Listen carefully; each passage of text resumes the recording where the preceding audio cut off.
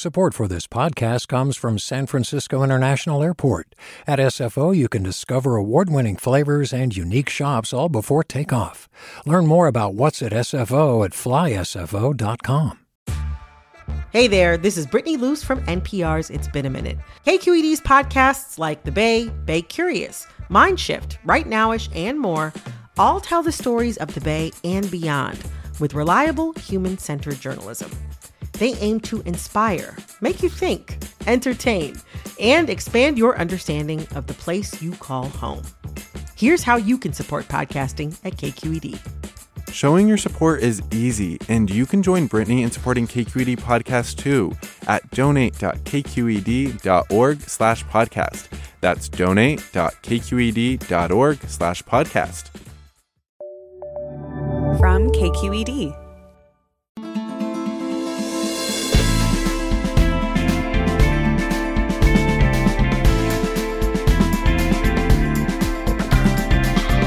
From KQED in San Francisco, I'm Alexis Madrigal.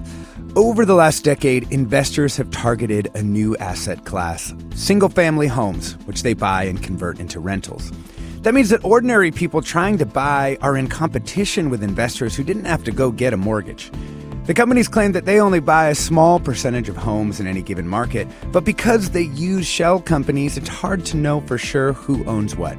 Now, a real estate appraiser has put together an accounting of the holdings of just one large landlord, and it's thousands of homes in Sacramento alone. We talk with him and experts on what corporate purchases are doing to the housing and rental markets. That's all coming up next, after this news.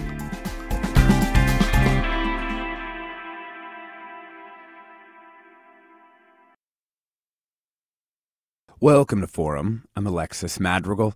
Let me just read to you from the website of Invitation Homes, a massive buyer of single-family homes across the country.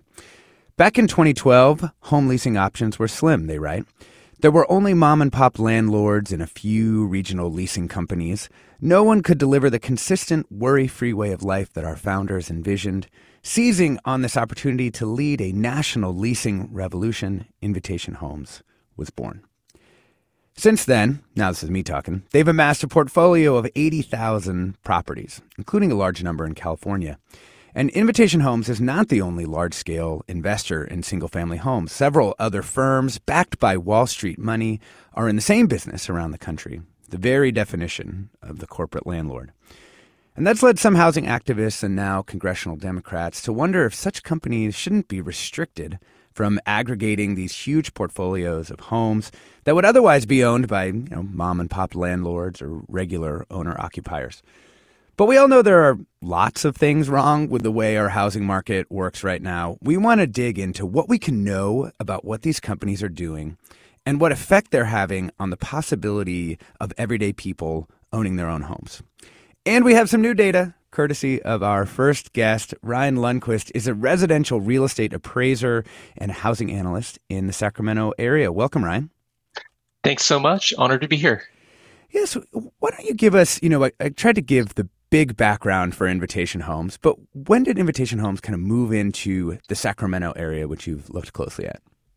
No, sure thing. So in 2012, I was following the market closely then, and I started to notice that what in the world is happening? There's one company that seems to be on title for all these purchases in various neighborhoods, and there's a lot of them, and they're all cash. Like, what is going on? And it turned out that in 2012 and 13, especially, this one company came in and bought, thousands of homes in Sacramento and really across the state, purchased at least over 10,700. That's probably a conservative estimate, but I recently put these all on a map to sort of show which neighborhoods they're located in.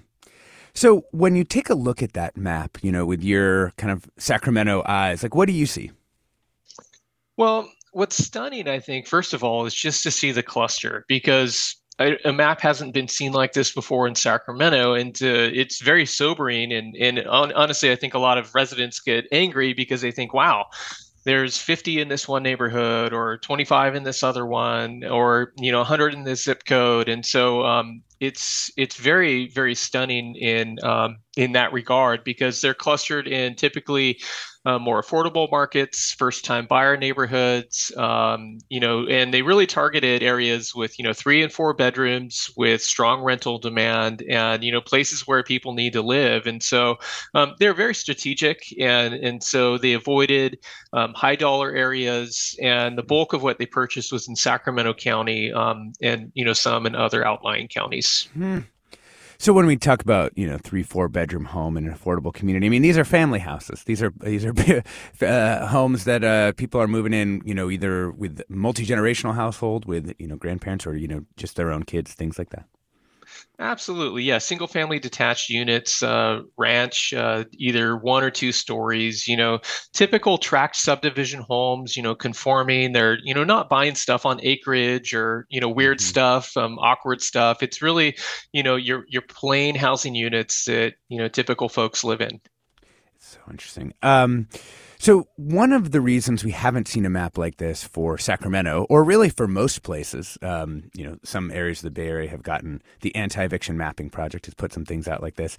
But at Sacramento and almost everywhere else in the country, we don't know exactly who owns what. Why is that? Because it's all public records, right? All these purchases. So why is it difficult to actually get this data? They're very challenging to track. Invitation Homes and really about any investment fund. For instance, in Sacramento, they have about 50 to 60 names under which they bought under. And so it would be almost impossible to actually know every single one of those names. And so what I ended up doing, I actually took a backdoor way into the data, and I looked up their tax billing address, which is located in Dallas, Texas. And so I searched every property in California that has that tax billing address. Now, they could have other properties under a different address, but this just accounts for basically 10,700 units. And so, but yeah, I mean, they're very, very challenging to track otherwise, because no one's going to have access to, that many DBAs or doing business as. Yeah. So, one of the things that the big corporate landlords will say, and this is correct, is that they only own a tiny amount of the overall U.S. housing stock, right? But what kind of density do they have in the neighborhoods that they went big on in Sacramento? Like, are we talking every 4th house, every 20th house? Like, what are we looking at? I don't have that stat calculated. I just know that, when I zoom in on the map, there are a lot of black dots signifying where they purchased. And I think that, when we look at California as a whole and, 10,700 units, that's a drop in the bucket compared to 14 million, but we have to realize that when it's concentrated in one neighborhood, that does take away from buyer opportunity and buyer supply. And so I think it's almost an awkward comparison when we look at the whole entire state, because I have a feeling that residents in those individual neighborhoods, they're the ones that would have a different perception. Because like I said, these units don't affect, the high-end market.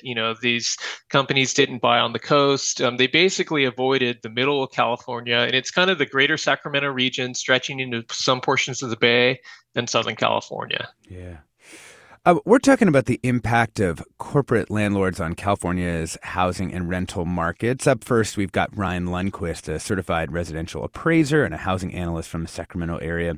We'd love to hear from you. If you're in Sacramento and you're a tenant or you've been trying to buy into the market, like if you're just someone who has encountered, Invitation Homes or another corporate landlord, we'd love to get your take on that. You can, of course, email forum@kqed.org, or you can give us a call here at the station.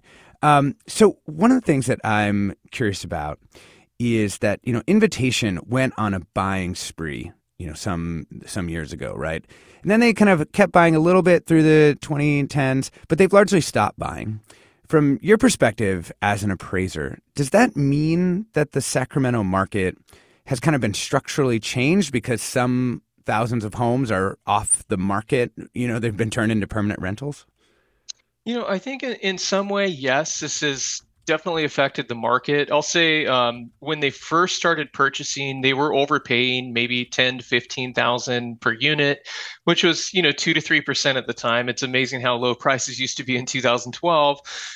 And so they affected the market in that way, where I think prices really started to go up probably faster than they would have had they not been here. But yeah, I mean, we definitely feel the effects of the missing units now. But at the same time, to be fair, I wouldn't pin the lack of affordability on only Invitation Homes. I think it's easy to sort of vilify the big bad investor and then sort of, I think, give legislators a pass for not, passing legislation to create more units. And so I think that that's a fair way to look at it. But yeah, I mean, this absolutely doesn't help, at least for the on the buying side. Yeah. Could you compare, the impact to, say, Airbnb? We hear a lot about that in the Bay Area, people taking units out of the rental market and, traditional rental market, or even out of, selling it, but just like keeping it as an Airbnb. How would you compare the impact there? So we don't have a vast Airbnb market in Sacramento, but I think that it feels somewhat similar in that people are beginning to view housing as not just a place to live, to rent, to buy, but, how can I make money off of this in terms of institutional investor, or, turn this residential property into a hotel? And so it definitely has a similar vibe in that regard.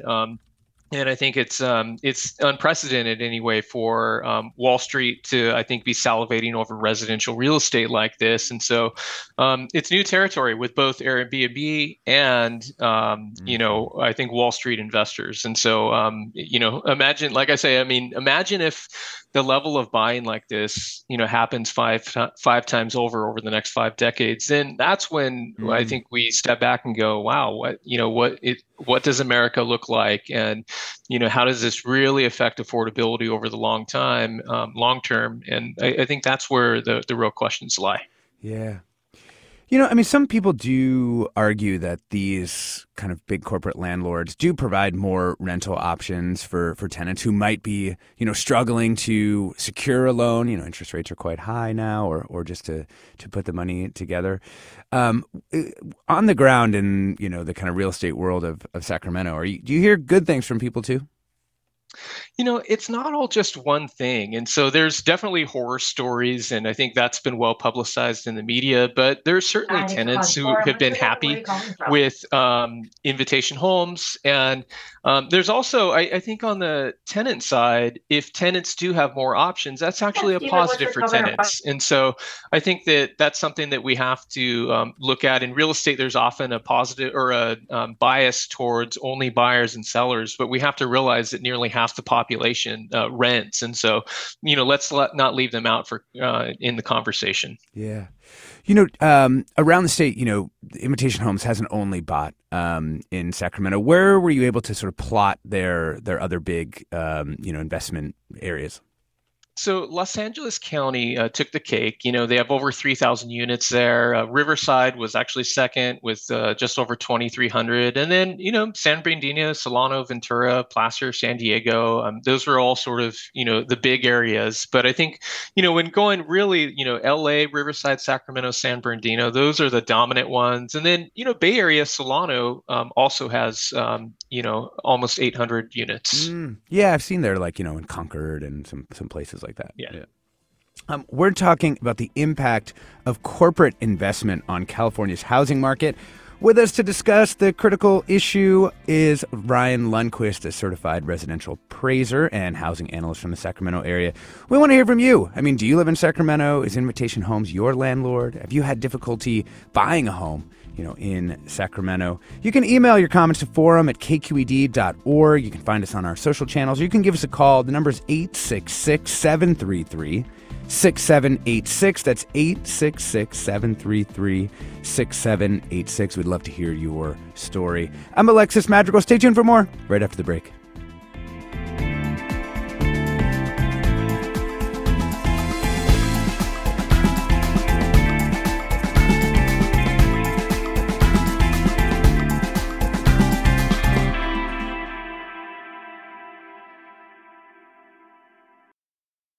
Support for Forum comes from San Francisco Opera. Set 10 years after a school shooting, the critically acclaimed opera Innocence takes us into a complex emotional journey where our understanding of innocence and guilt is constantly upended. Kaya Sariaho's ethereal score collapses the past into the present as a community of survivors grapple with how to move forward. Don't miss the highly anticipated American premiere of Innocence, June 1st through 21st. Learn more at sfopera.com. We've all got those parts of our house where the internet just won't go. Well, if you had wall-to-wall Wi-Fi from Xfinity, you could worry less about dead spots. Because with wall-to-wall Wi-Fi from Xfinity, you get fast speeds, reliable connection in every room, and power for all of your devices, even when everyone's online. That's wall-to-wall Wi-Fi only with Xfinity. Restrictions apply, not available in all areas. Actual speeds vary. Welcome back to Forum. We're talking about the impact of corporate investment on California's housing market. We're going to get to your calls and your perspectives on this. We're joined by Ryan Lundquist, a certified residential appraiser. He's a housing analyst in the Sacramento area, and he's put together a pretty incredible map of all of the homes that Invitation Homes, the big corporate landlord, owns. Ryan, what's the website where you have that? It's on your blog, right? At sacramentoappraisalblog.com. Yeah. So if you want to see the map that we've been sort of referencing, you can go take a look at that. I want to add another guest into our discussion. Alana Semuels is economic correspondent at Time Magazine. Welcome, Alana. Hi. Thanks for having me. Hey. So a few years ago, you wrote extensively about Invitation Homes, even visited some of their properties in Sacramento. Can you give us a little bit of the background of how did this new phenomenon develop? Why do we have corporate landlords like this now, but we didn't, say, in 2010? Yeah, it's one of those things that seemed like a good idea at the time. We all know about the foreclosure crisis that hit places like California especially hard. And there were just all these homes that had been foreclosed that really no one wanted. And the government was trying to figure out, what do we do with these homes? And it had this idea, well, why don't we just sell them in bulk to investors who will buy them and rent them out to people who maybe, got displaced by the housing crisis or are looking for rentals. And so a bunch of government agencies basically your kind of Fannie Mae type agencies? Right, exactly. Decided that they were going to try to get these properties off the government's books and sell them to investors, which, didn't seem like a terrible idea because they just didn't want these properties to just sit there forever. Mm-hmm. Mm-hmm. And when you say they sold them in bulk, they set up a special program so that they could have access to these foreclosures, or how did that? Yeah, usually you would have to buy them one at a time like anyone else does. And they just basically made it easier for them to buy a bunch at a time, because a BlackRock isn't going to want to just go buy one home in Sacramento, time after time. They would go and buy, hundreds or more, just because it makes more sense for scale, basically. Yeah. How did the government sort of evaluate, was this an effective intervention? Do they think it was effective? I think they thought it was ineffective in that I think it was about $36 billion spent on more than 200,000 homes. Mm-hmm. So I think you could argue it maybe helped turn around the housing market, or maybe they would argue that. It's homes that who knows what happened otherwise. So it's hard to point fingers at this policy saying it was a terrible idea, but you can certainly see that maybe the effects were not what they had anticipated. Yeah. Ryan Lundquist, just to bring you in on this, you were there kind of watching this. And would you say that, Invitation and the other corporate landlords, that they came in and saved the day? Was that your perspective on it, or is it more complex than that? Well, I'd say yes and no, because by the time they came in 2012, we were already starting to see the market heal. Okay, now about 60% of sales were still distressed, so they were either bank owned or short sales in the second quarter of 2012. But in 2009, that number was 84%, and so what was happening is that the market was starting to heal and starting to absorb these distressed units. But what happened when they did come in, I think on the positive side, is that the lines on my graph just go down so sharply, where we basically saw bank-owned sales and short sales really begin to disappear in a very short period of time. And so yes, they exacerbated the issue, but I would say I think they crowded the market in a sense. There were people that were able to buy and that would have bought, whether they're individual owners or small mom and pop investors, and they crowded on the court steps and everything on MLS. And so, so yes and no. Yeah. Alana, one thing that I loved about your reporting on this was that on the one hand, you went and you talked to a whole bunch of people who were living as tenants in Invitation Homes. And on the other side, you went and you listened to what Invitation was telling investors about how they were going to, increase their bottom line, not just their top line. What did you learn from, doing the two sides of that reporting? Yeah, it was interesting to hear and read their earnings reports, not just Invitation, but also American Homes for Rent.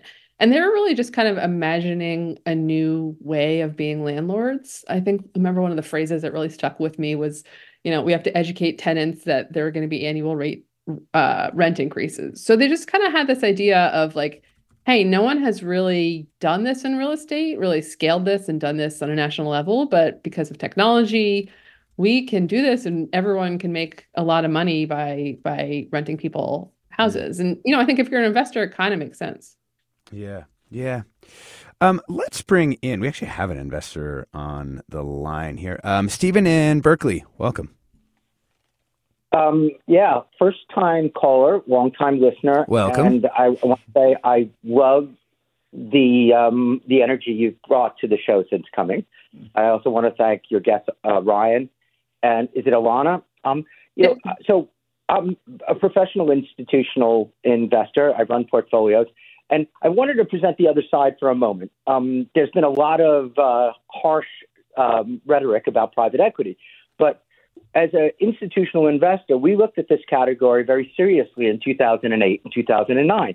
And it seems to be a category that solved the problem, rather than creating a problem.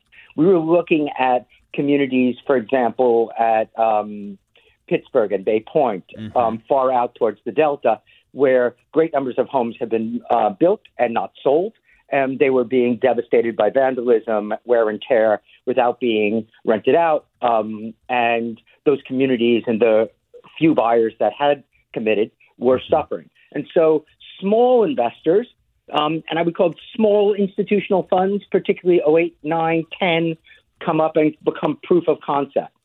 The larger funds come in 2011, 2012, 2013, when they see, this was a good project for funds at 25 and 50 million. Let's do it with $1 billion. But that's true of a lot of private equity projects. At first, it's an interesting solution to a problem. Private equity funds buying up retiring doctors' practices who want to go on. Right. Now they're bulking them up and turning them into kind of health monstrosities. But at first, it's an interesting solution to a problem. And it's very hard to regulate that. The market's going to first do right, and then eventually, when they proliferate, occasionally do wrong.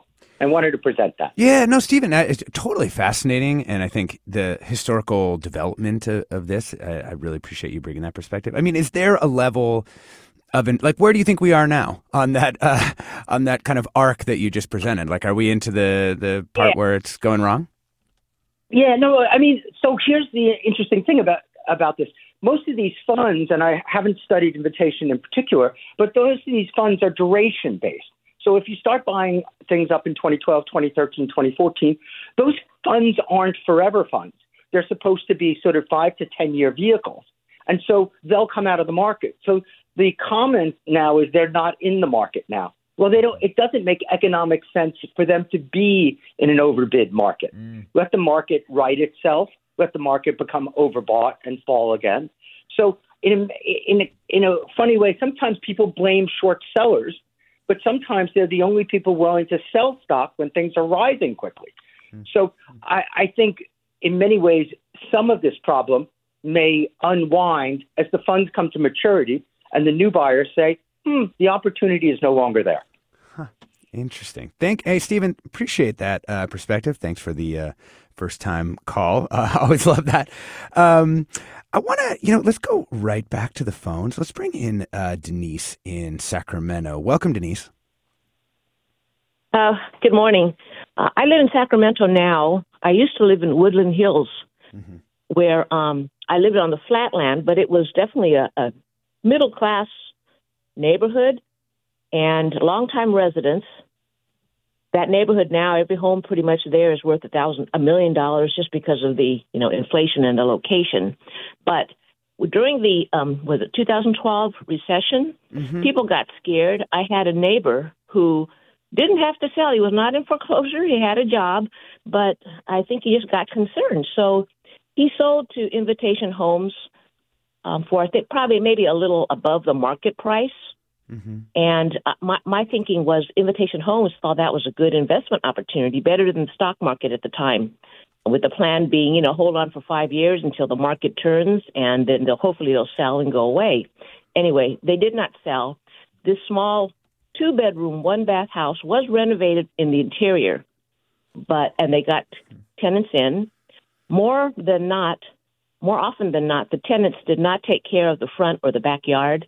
It wasn't watered. It wasn't mowed. The weeds got to waist high before I'd finally find a number to call and get someone to pressure the tenants to fix the lawn. But more than anything, to me, the effect on the neighborhood, the effect on the tenants was even the good ones who were great, would have been wonderful neighbors who really wanted to buy the house. Invitation Homes would not agree to sell for any price. Every year, the rent went up 10%. And so within 2 years, a tenant would say, we can't afford to live here anymore. We have to move. So that's what would happen. It was a churning of the tenants. No sense of neighborhood. Yeah. Well, a decreasing sense of neighborhood as a result, which I think was really sad. I think it's abusive. I hope more cities can find a way to prohibit this kind of buying. And it takes away from the housing market available to first-time homeowners, and it affects the quality of the neighborhood. Yeah, Denise, what a fascinating story, and thanks for presenting it in its fullness. Just fascinating to hear all the different elements of how it might be affecting different populations. I mean, I think, Alana, I want to come to you first on something that Denise mentioned, which was the raising of the rent. That did tie in kind of pretty directly to the corporate strategy of at least Invitation Homes in your reporting. Yeah, that's right. I think that's something that they said to investors that, we're going to raise rents every year. And, one quote that I remember was they said this has been a very passively managed industry. So instead of kind of sitting there passively and saying, we're just going to kind of see what happens, they're going to really be aggressive about rent increases. I think what was frustrating to tenants is that those rent increases didn't often lead to better service, or it's not like they were getting anything more, right? They were still just getting the house, and sometimes if something broke, it wouldn't even get fixed. And so I think that was how the companies did pretty well, but I think it ended up being pretty frustrating for tenants. Yeah. Ryan, then I want to go to you on another aspect of Denise's call, which was, what happens if and when these places do decide to sell, right? And also tying in Stephen, our earlier investor, like if Invitation Homes were to sell in Sacramento, a large part of its portfolio, I mean, that would have a huge effect on the local market, no? It would, but I'll back up and say that I've been hearing this for over 10 years that, they're going to flood the market and this will change things. And what if they don't sell? I think that's the bigger question. And they seem poised to hold their inventory more than anything. And so my observation through the years, both nationally and locally, is that they've sold very few units. They sort of trim the fat, so to speak, and sell some non-performing assets for whatever reason. And once in a while, a few will pop off, on MLS, and then people will be like, oh my gosh, they're going to sell. And, what's happening? But it's really just trimming those non-performing assets. And so, and so I think that's something very fair to say. They're doing really, really well. They're sitting on both profound equity growth in terms of values going up over time, and they're sitting on profound rental growth. Okay. One thing I want to note is that they did re-enter the market in 2021. And so after being dormant, now it wasn't buying on a massive scale like 2012, nothing like that, but just, 20 here and there and such. And so, but then the last unit they purchased, as far as I can tell, was summer of 2022, and they haven't bought anything since. And so I think this premise that, they only bought years ago, it's kind of maybe been debunked by their activity. And I would expect that a couple things, that they would buy again if the math worked and the economics worked, but also that they would continue to hold units because they're just in a huge position of advantage. I could be wrong over that, but it's just sort of, they've been very smart. I would be really, really surprised for them to dump 2,000 properties on the market at once, because they've been really, really smart, whether people like them or not, from this point, over the past decade. And if they did exit ever, they would very likely be smart also. Yeah, you mentioned the equity growth that they've had. I mean, the values of these homes must, over this period of time, given how they were purchased and distressed properties in particular neighborhoods that we'd probably call gentrifying neighborhoods now. I mean, you're talking maybe 2x, 3x. Like, what would you say? Oh, well, yeah. I mean, in Sacramento County, for instance, the median price, a lot different here in Sacramento, but this last month it was $521,000. In 2012 it was $160,000. Yeah. So, we're talking very, very significant growth. What is that, 350 or so? Mm. Alana, a listener has a question, which I think is really fascinating, given some of your other work on, poverty and economic issues in the country. A listener writes, could you discuss the relationship between corporate ownership of single-family homes and the larger trend of the suburbanization of poverty out of the core of American cities? Yeah, that's a really interesting question. I've definitely written about the suburbanization of poverty. I think these are two slightly different subjects, though, just in that, from my experience, when poverty moves to the suburbs, it's often in hotels or motels. Mm-hmm. I think you could argue that maybe it's a lot harder for people to build wealth and equity in the way that they used to, 20, 40 years ago by buying a home, because the housing market is so expensive. Whether or not you can blame that on corporate ownership or not, I think depends on your perspective. But I think they are a little bit different. Yeah. Yeah. One thing we haven't gotten to, Alana, is how tenants said the actual sort of repairs. Again, if we've been talking about, if kind of the pitch is we're a professional leasing company and we're going to come in and we're going to have like a high-tech platform that's going to allow you to file for maintenance stuff. Like, has that been borne out, or was it in there when you were doing this reporting? No, most of the people I talked to were really, really frustrated, and they couldn't even get through to the companies, to file a complaint, but they'd say, this is a problem. It needs to be fixed. We can't just put a Band-Aid on it. And the company would not do anything. And then, this one family I visited, they kept having this flooding problem, and the company just didn't do anything about it until eventually the whole house flooded. And, that's something that's going to be a lot more expensive for the company to fix eventually. Mm-hmm. And so I think, at the time, I had some concerns about the business model, thinking if they're just going to defer maintenance on all of these homes because it costs a lot to, to maintain a home, how is that going to turn out in the end? So far, it seems like they're doing just fine, but you do have a lot of unhappy tenants, and I kind of wonder if their reputation will be a problem for them at some point. Comment from listener Sammy writes in to say, the data being shared about corporate ownership in the Sacramento area is very validating for me and my family. After the 2008 recession and losing our home, we were ready to buy in 2013. We were looking for a livable fixer in the charming and affordable older neighborhoods in Sac, but all the homes we attempted to purchase were quickly swooped up by cash investors. This went on for over a year. Finally, there was a HUD home in one of the neighborhoods up for auction that cash investors could not purchase. That was our only opportunity, and we took it. We're talking about the impact of corporate investment in California's housing and rental markets. with us here, we're joined by Alana Semuels, economic correspondent at Time Magazine, as well as Ryan Lundquist, a certified residential appraiser and housing analyst from the Sacramento area. After the break, we're going to bring in Alex Lee, California Assembly member representing the 24th District. And we want to hear from you. Do you live in Sacramento? Have you encountered Invitation Homes in some way? You can email us, forum at kqed.org, or give us a call, 866-733-6786. We'll be back with more right after the break.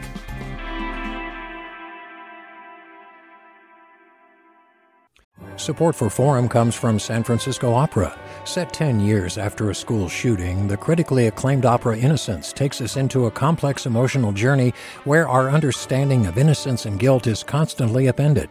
Kaya Sariaho's ethereal score collapses the past into the present as a community of survivors grapple with how to move forward. Don't miss the highly anticipated American premiere of Innocence, June 1st through 21st. Learn more at sfopera.com. We've all got those parts of our house where the internet just won't go. Well, if you had wall-to-wall Wi-Fi from Xfinity, you could worry less about dead spots. Because with wall-to-wall Wi-Fi from Xfinity, you get fast speeds, reliable connection in every room, and power for all of your devices, even when everyone's online. That's wall-to-wall Wi-Fi only with Xfinity. Restrictions apply, not available in all areas. Actual speeds vary. Welcome back to Forum. I'm Alexis Madrigal. We're talking about corporate investment in California's housing market, in particular focusing on Invitation Homes, which owns many thousands of homes in the state of California. Joined by Ryan Lundquist, who's an appraiser in Sacramento, who made a map of Invitation Homes investments here in the state. Also joined by Alana Semuels, economic correspondent at Time Magazine. One listener writes, what, if anything, is the state doing to level the playing field against this latest form of corporate greed? Companies like this will carefully calculate how much they can charge for rent, which will be aimed at middle-income workers and only exacerbate affordability for the lowest-income renters. And luckily, we have Alex Lee, California Assembly member representing the 24th District. That's, some Santa Clara, Milpitas, Fremont, Newark, small portion of western San Jose. Thanks so much for joining us, Alex.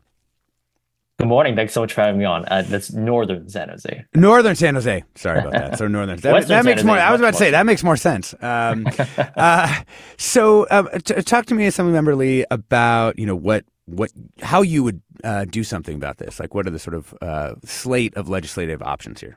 Yeah, definitely appreciate the conversation this morning. I appreciate the spotlights that's being shed on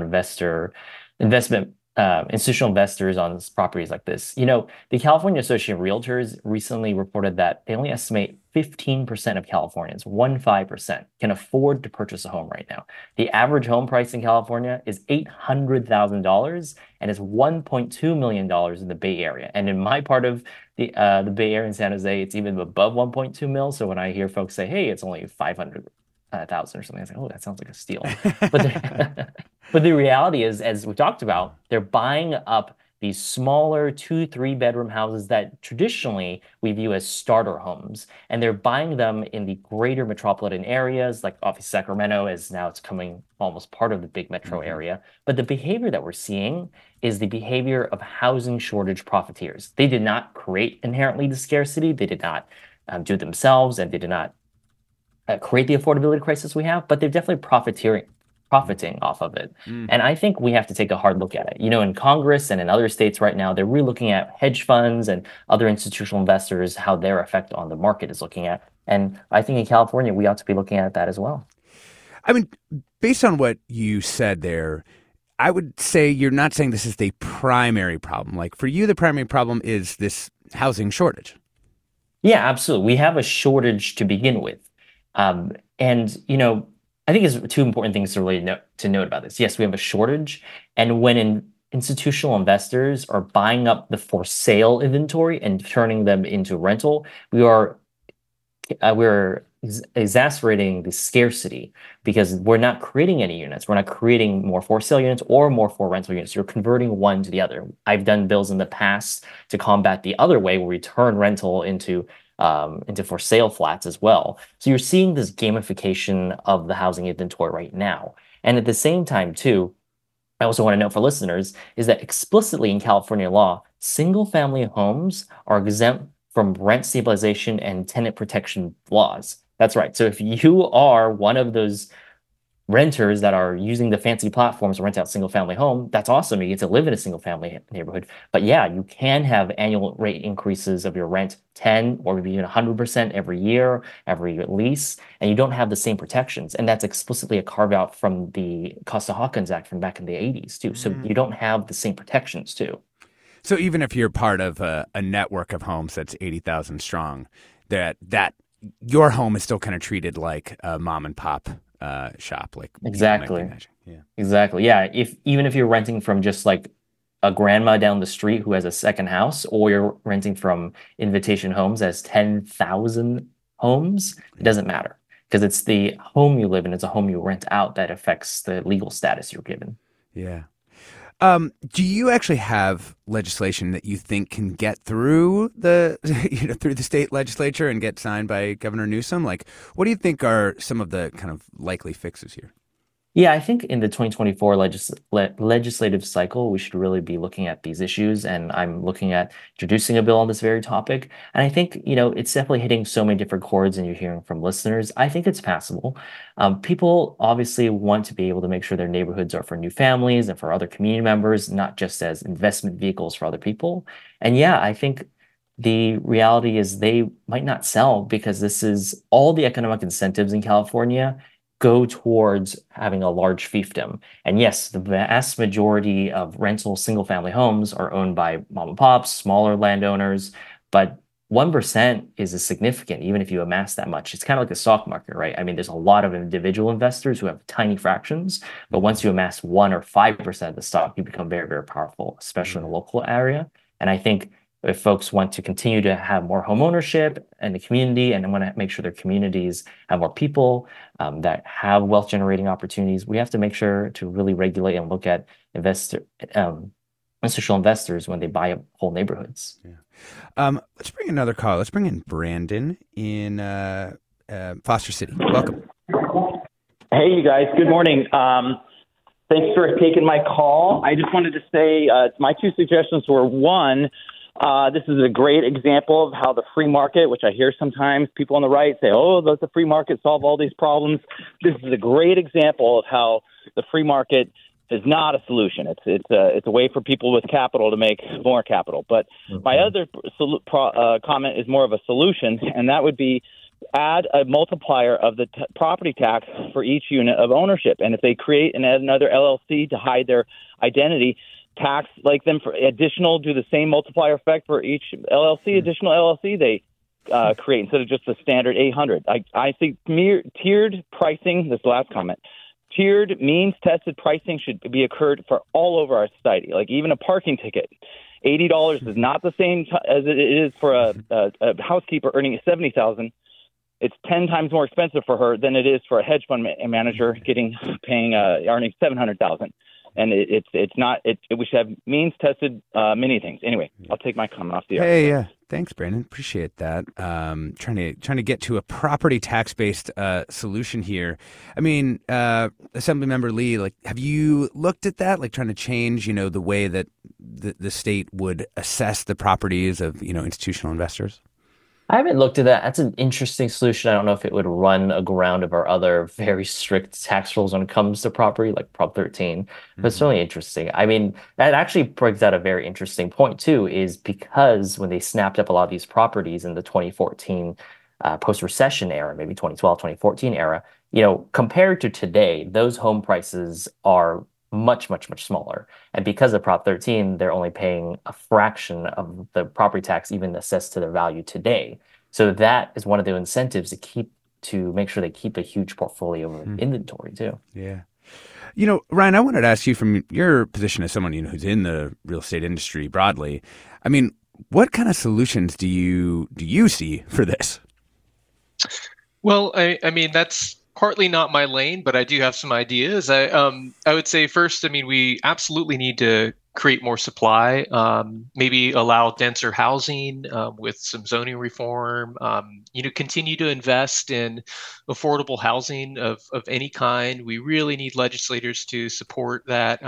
Hopefully, when stuff does come to the table, that it doesn't get, bombarded with CEQA and, development doesn't happen. And one of the big issues, I think, is just the cost of building and permits. I know in Sacramento, according to North State BIA, it costs about $100,000 per house when you consider, all the fees and such. And it's very difficult to build at an affordable level when it's that expensive. And so I'm sure a lot of people have other ideas too, but I'd certainly like to see progress made on creating more supply, as well as, how do we have a world where, investors, when they're eyeing that monopoly board and trying to make it, come to reality where, that doesn't happen and your other players can also have winnings. Yeah.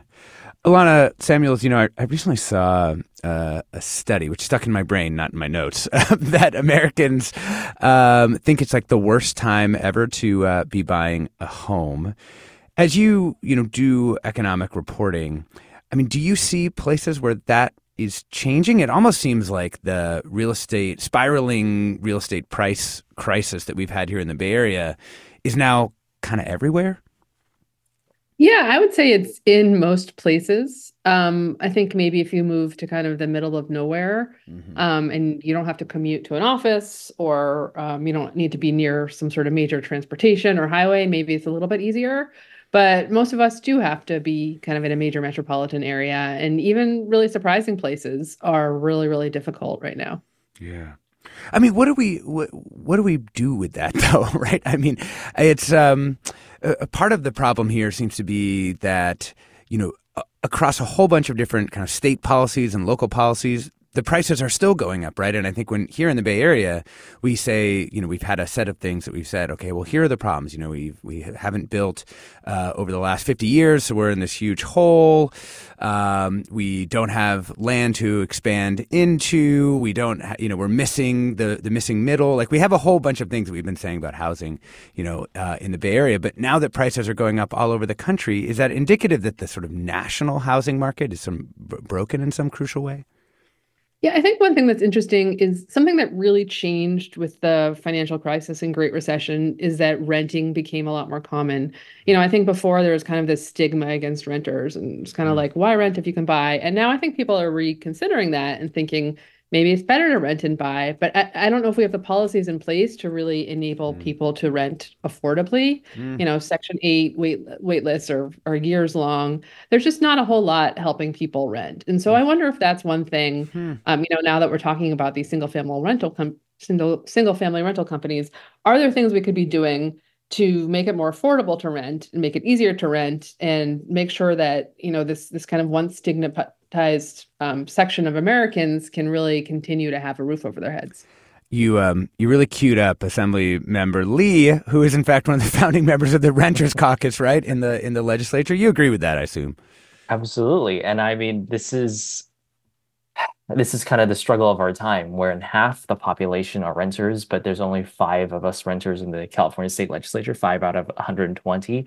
This is at the heart of so many issues, right? Yes, we have a true housing supply and shortage issue, and that's where institutional investors like this are preying upon it. They didn't, of course, create the supply issue, but because there is a scarcity issue, they can profit off of it even more so. And I really don't think in any time they're going to let go of their large fiefdom, because you make a lot of money that way. You can make a lot of money that way.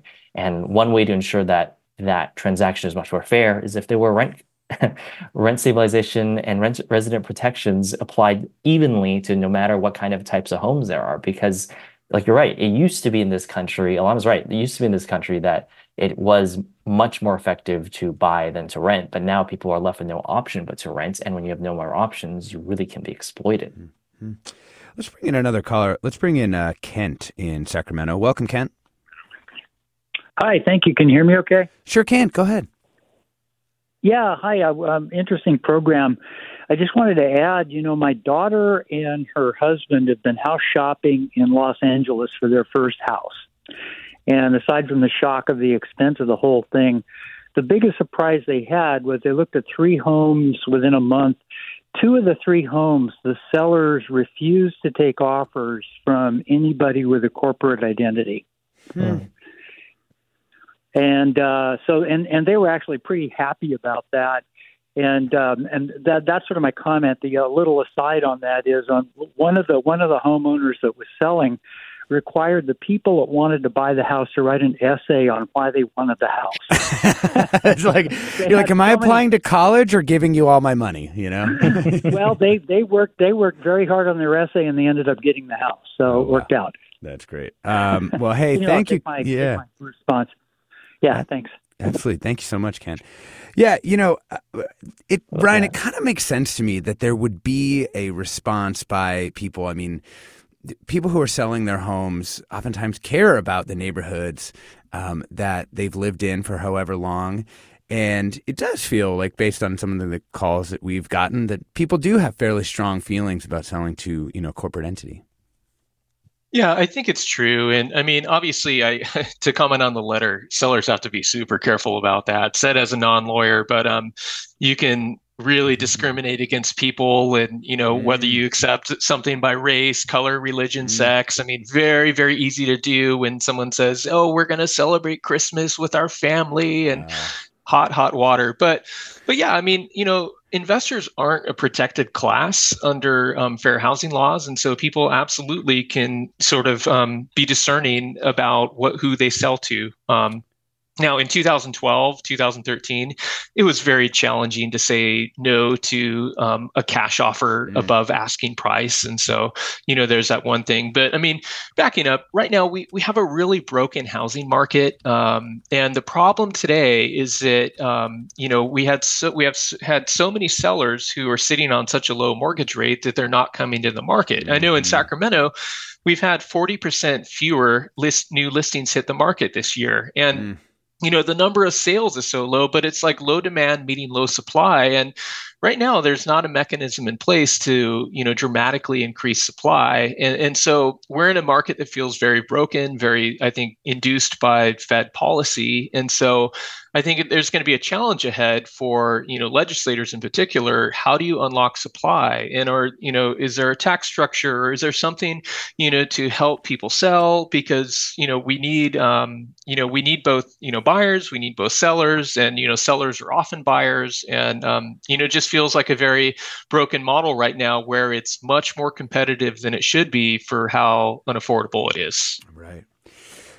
For those who've been listening to Ryan Lundquist talk and want to know about the map that he's created of Invitation Homes holdings in the state of California, you can go to sacramentoappraisalblog.com. I want to know what the reaction has been as you've pushed this map out.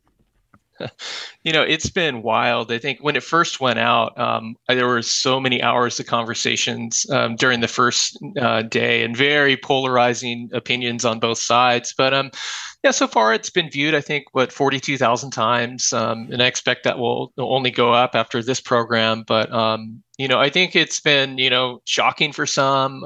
Some people downplay it. The response has been all across the board. Yeah. Alana Semuels, last one for you. I mean, there are other companies that have been involved in this business. Does it seem like, Invitation has sort of maintained its position as kind of the biggest one, or are there other companies that people might want to be aware of if they're interested in this kind of thing? Yeah, so there's Invitation and there's American Homes for Rent. Those are the two really big public ones, and they're both doing pretty well. Their shares are up, from a couple of years ago. And so I think despite complaints, they are still going strong. Yeah. Thanks so much. Thanks so much to everyone who contributed to this discussion. Again, it's sacramentoappraisalblog.com. If you want to see this map that we're talking about, you can check out your neighborhood if you're there in Sacramento. We've been talking about overall the impact of corporate investment on California's housing market. We've been joined by Alex Lee, California Assembly member representing the 24th District, covering Santa Clara, Milpitas, Fremont, Newark, and a small portion of northern San Jose. Thanks so much for joining us, Assembly member. Thank you. We've also been joined by Alana Semuels, economic correspondent at Time Magazine. Thanks so much for joining us, Alana. Thank you. And leading us off and closing us out was Ryan Lundquist, certified residential appraiser and a housing analyst from the Sacramento area. Thanks so much for joining us, Ryan. Thank you. Been an honor. I'm Alexis Madrigal. This is Forum. Stay tuned for another hour ahead with guest host Scott Schaefer.